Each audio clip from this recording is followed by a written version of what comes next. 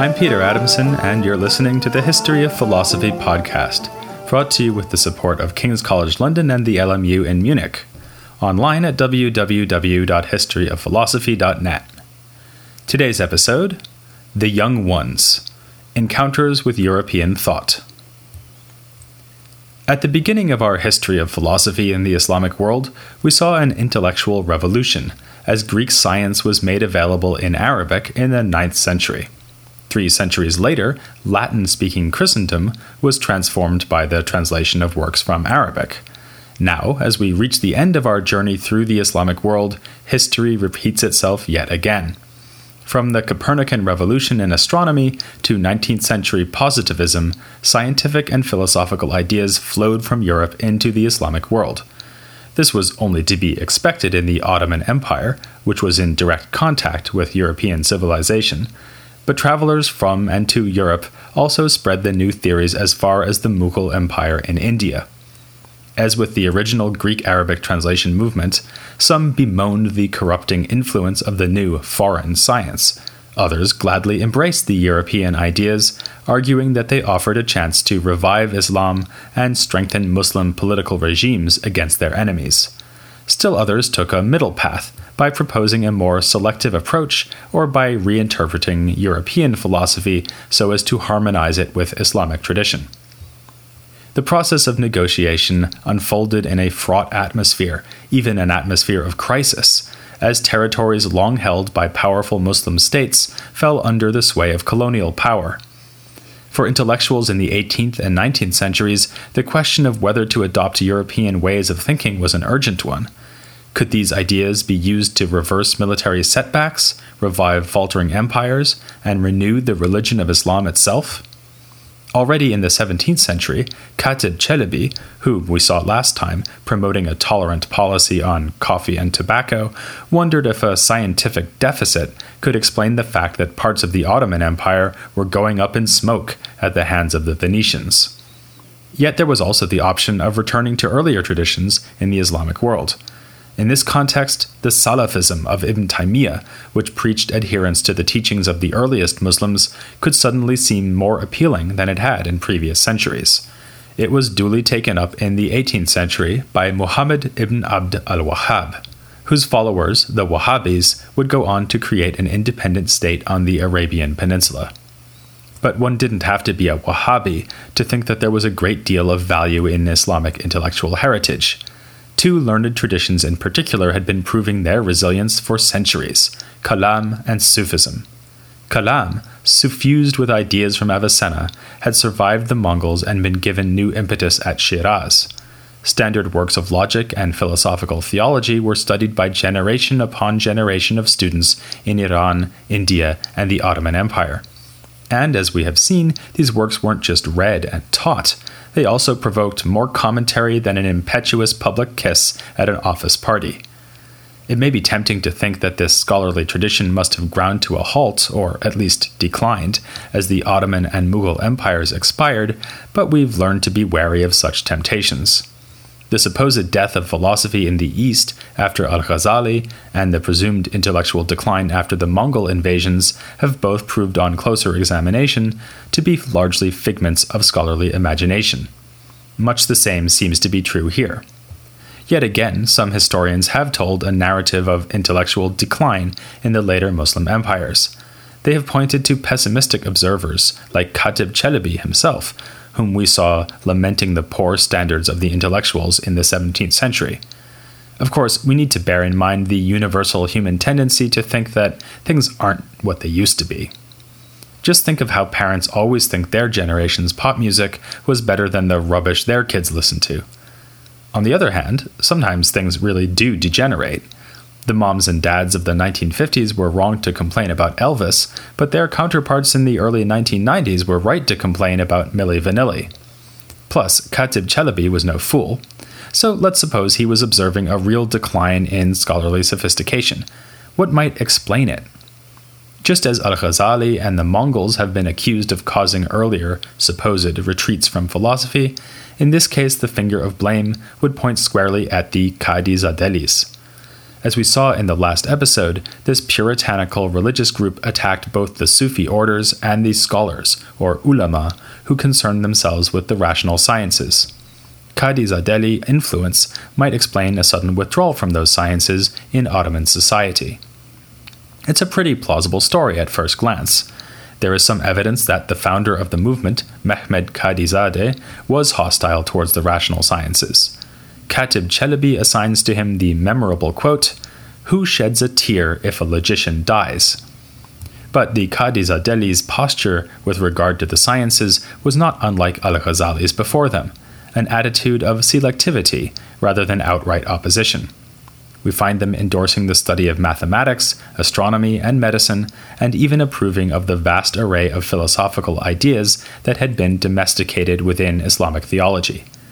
In any case, whatever inroads they may have achieved against the sciences seem to have been short-lived. The heyday of the Qadi-Zadelis was the mid-17th century. Not long after, around the turn of the 18th century, we find new madrasas opening in the cities of the Ottoman Empire. These schools would continue to train religious scholars and jurists in the rational sciences. Major change would come only in the 19th century with reforms inspired by European models of education. We find a similar picture among Muslims living in India. We saw in an earlier episode that the rather wonderfully named Faraghi Mahal family was responsible for carrying forward the rational sciences in 18th century India. In the 19th century, this tradition was still going strong, with the torch passing to another group in the city of Hyderabad. Scholars of the Hyderabadi school wrote on logic and philosophy throughout the 19th century. More than their predecessors, they tended to write independent works, focusing on specific problems in logic rather than working their ideas into glosses and comments on earlier standard works. Still, they took inspiration from the many commentaries produced over the preceding centuries in India and Iran. They even cast their gaze as far back as Avicenna himself, engaging with him more than the Faraghi Mahalis had done. It's worth dwelling on that for a moment. Remember that Avicenna died in the middle of the 11th century, and here he is still being read carefully by the leading philosophers of India in the 19th century. Even Elvis may not prove to have such a long-lasting legacy. As for Milli Vanilli, they are already half forgotten. According to an informal poll I've conducted, most people guess that it's the name of an ice cream flavor. Of course, the Hyderabadis were pursuing these activities under British colonial power in India, a fact of some relevance for the school. One of their members, Fadl al-Haq al-Hyderabadi, spent years serving the East India Company but was then involved in the 1857 uprising against the British. He was tried for treason because he supported a legal judgment approving of jihad against the British. Fadl al-Haq's punishment was deportation to a penal colony where he died in 1861. Yet, even these traumatic events could not kill the Hyderabadi school. Fadl al-Haq al-Hyderabadi's son, Abd al-Haq, enjoyed royal patronage and held posts in Tonk, Calcutta, and Rampur. His students would ensure the continuation of the school's activities into the early 20th century. In short, it would seem that such anti-scientific polemic as there was in both the Ottoman and Indian spheres did not derail the train of philosophical kalam.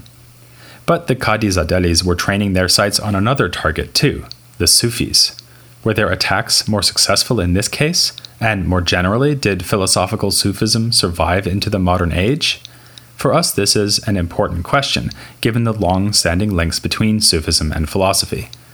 Let's start to answer it not with the Ottoman Empire, but in India. We've already discussed the 17th century royal prince Dara Shikoh and seen him drawing on Sufism to find harmony between the Islamic and Hindu religious traditions. A somewhat similar figure of the 18th century was Shah Wali Allah from the city of Delhi. Perhaps because he was living in a time of great political upheaval, Wali Allah was one of many Muslim thinkers in the 18th and 19th centuries who sought to revive the religion of Islam itself. This idea of renewal was ironically a very old one. We see it, for example, in the title of one of al-Ghazali's major works, Revival of the Religious Sciences. Towards this end, Wali Allah composed The Conclusive Proof of God, a major work on the prophetic traditions known as Hadith.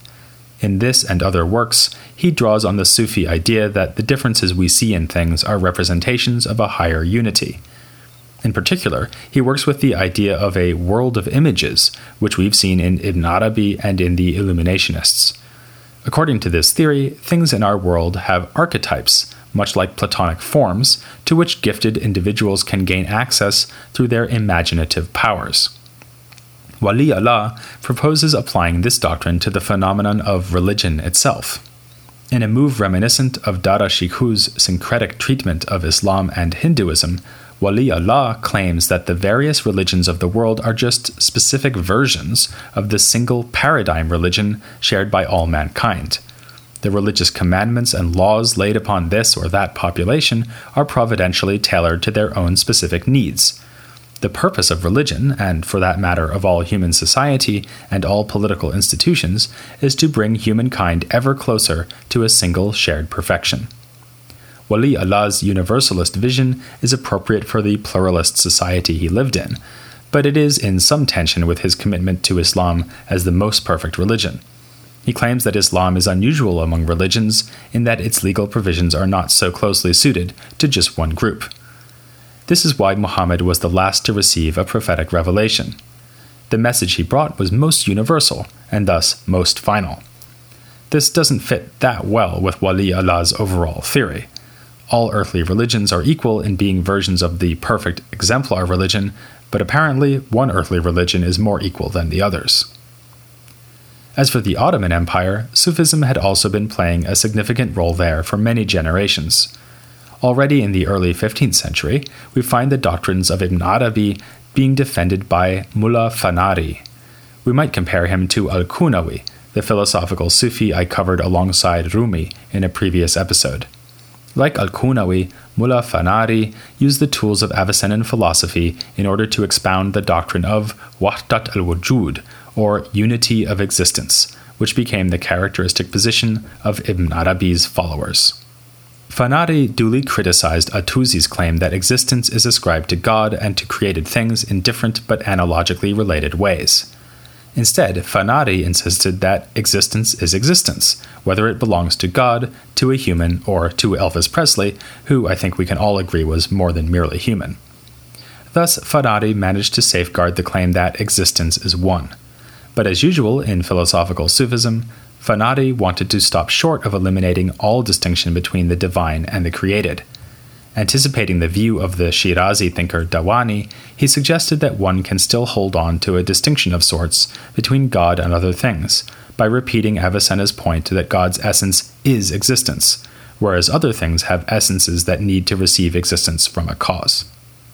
In centuries to come, Sufism would continue to flourish in the Ottoman Empire, shrugging off criticism from opponents like the Qadizadelis. Ibn Arabi himself was honored in the early 16th century when a lavish monument was built on his grave in Damascus on the orders of the Ottoman Sultan.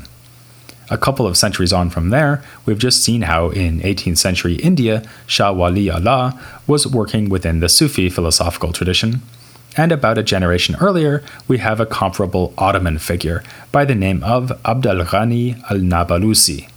He died in 1731, whereas Wali Allah died in 1762, and Elvis Presley died in 1977, or at least that's what they want us to believe.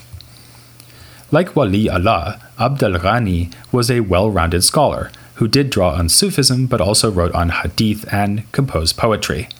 And like his Ottoman predecessor Mullah Fanari, Abd al-Ghani spoke out in defense of Ibn Arabi's unity of existence doctrine.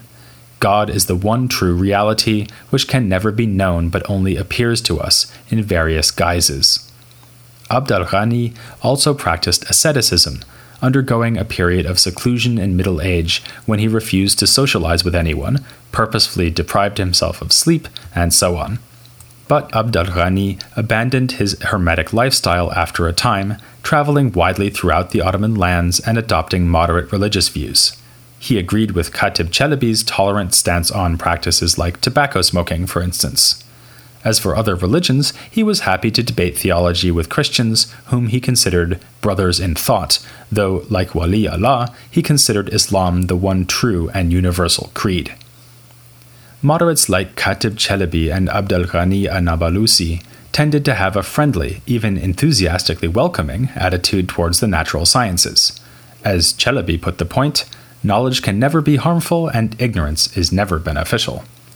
The narrative of decline would have it that anti-rationalist forces, such as the Qadizadelis, made it impossible for science to flourish in the Ottoman Empire. Exhibit A for the indictment is the destruction of an astronomical observatory at Istanbul in 1580. We know from the earlier case of Maraga that such observatories could be centers for scientific research, and so it was at Istanbul, where the astronomer Taqi ad-Din devised a plan for a steam engine, and in 1577 made observations about Halley's Comet, parallel to those made in the same year in Europe by Tycho Brahe. But for Taqi ad-Din, this comet was the beginning of an unfortunate tale. He took it as an opportune sign for launching a military campaign against the Safavids. As I've mentioned before, as Shiite Muslims, the Safavids were always seen as rivals by the Sunni Ottomans. This expedition ended in failure, and it may be that the observatory was destroyed because the advice given by Taqi ad-Din turned out to be counterproductive. Alternatively, the demolition may have been an expression of a more general distrust of astrology. It seems in any case that it should not be blamed on anti-rationalist sentiment inspired by the Qadizadelis. In 1660, Ottoman astronomers were given something rather different to worry about: the Copernican account of the solar system. We've seen scientists of the Islamic world debating whether the Earth might in fact be rotating, rather than standing still beneath revolving heavenly spheres. Now they were confronted with the possibility that the Earth might in fact be orbiting around the Sun, as well as rotating on its own axis. This was thanks to an Ottoman scholar named Ibrahim Effendi, who translated a book on Copernican philosophy from French into Arabic. Ibrahim was convinced of the value of his translation, since it might help to rectify problems in the Ptolemaic, Earth-centered astronomical system. But he did not go so far as to endorse the Copernican theory.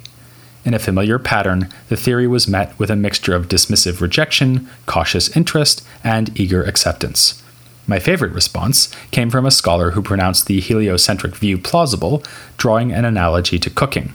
It makes more sense to turn meat over a fire than turning the fire around the meat. Copernican astronomy wouldn't be the last European idea to get the Ottomans' juices flowing.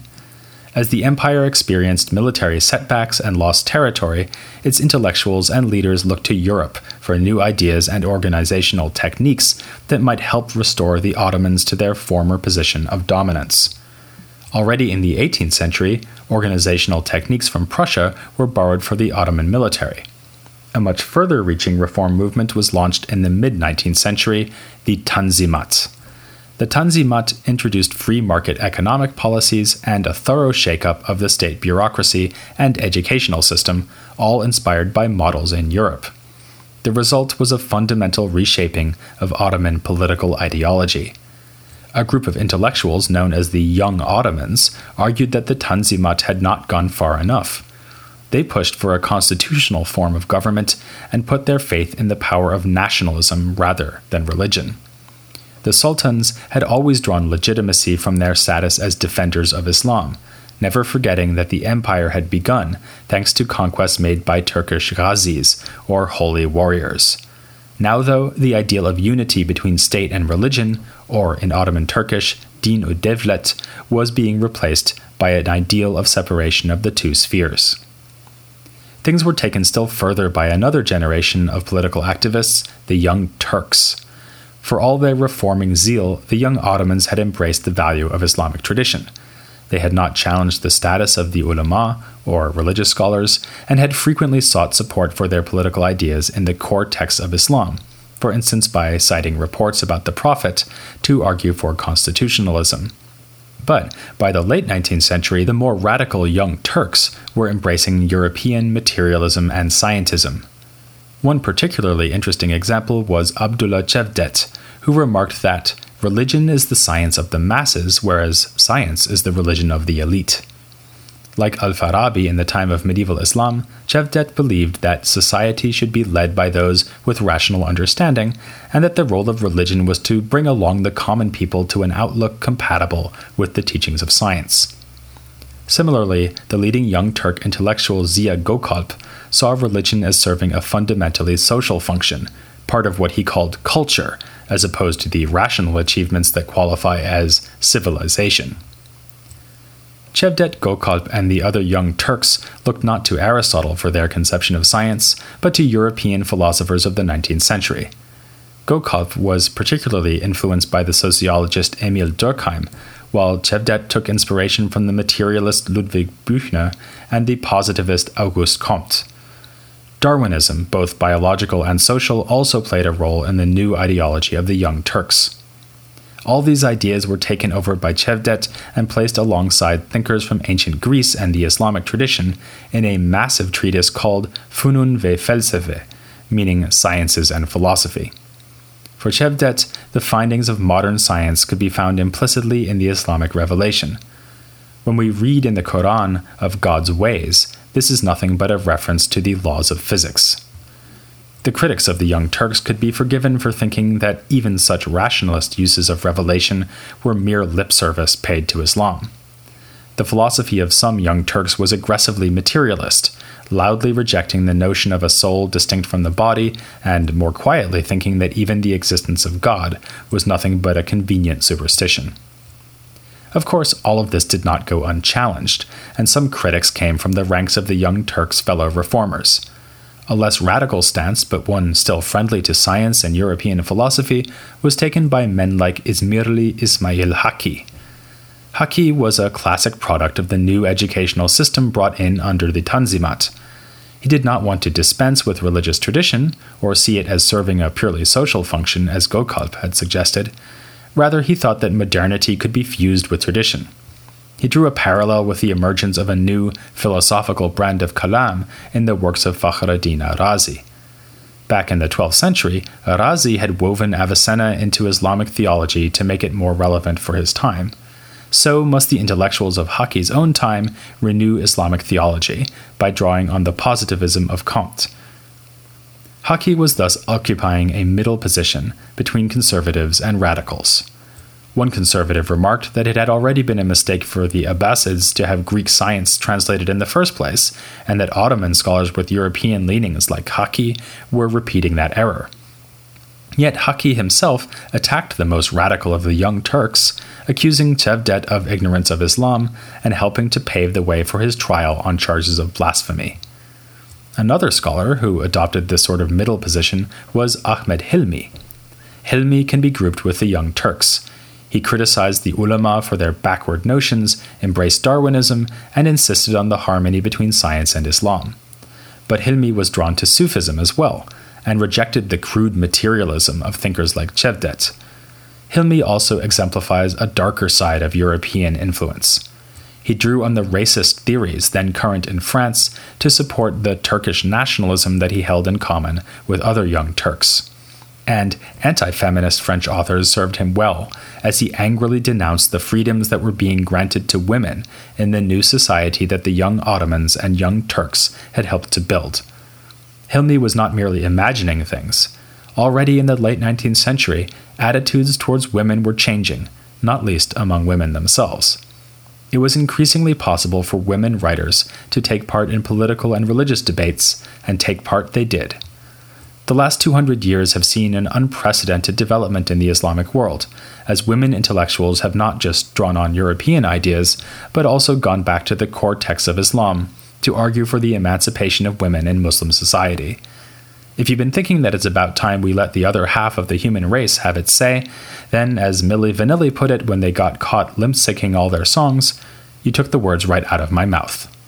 So join me for a discussion of women scholars in Islam, next time on The History of Philosophy, without any gaps.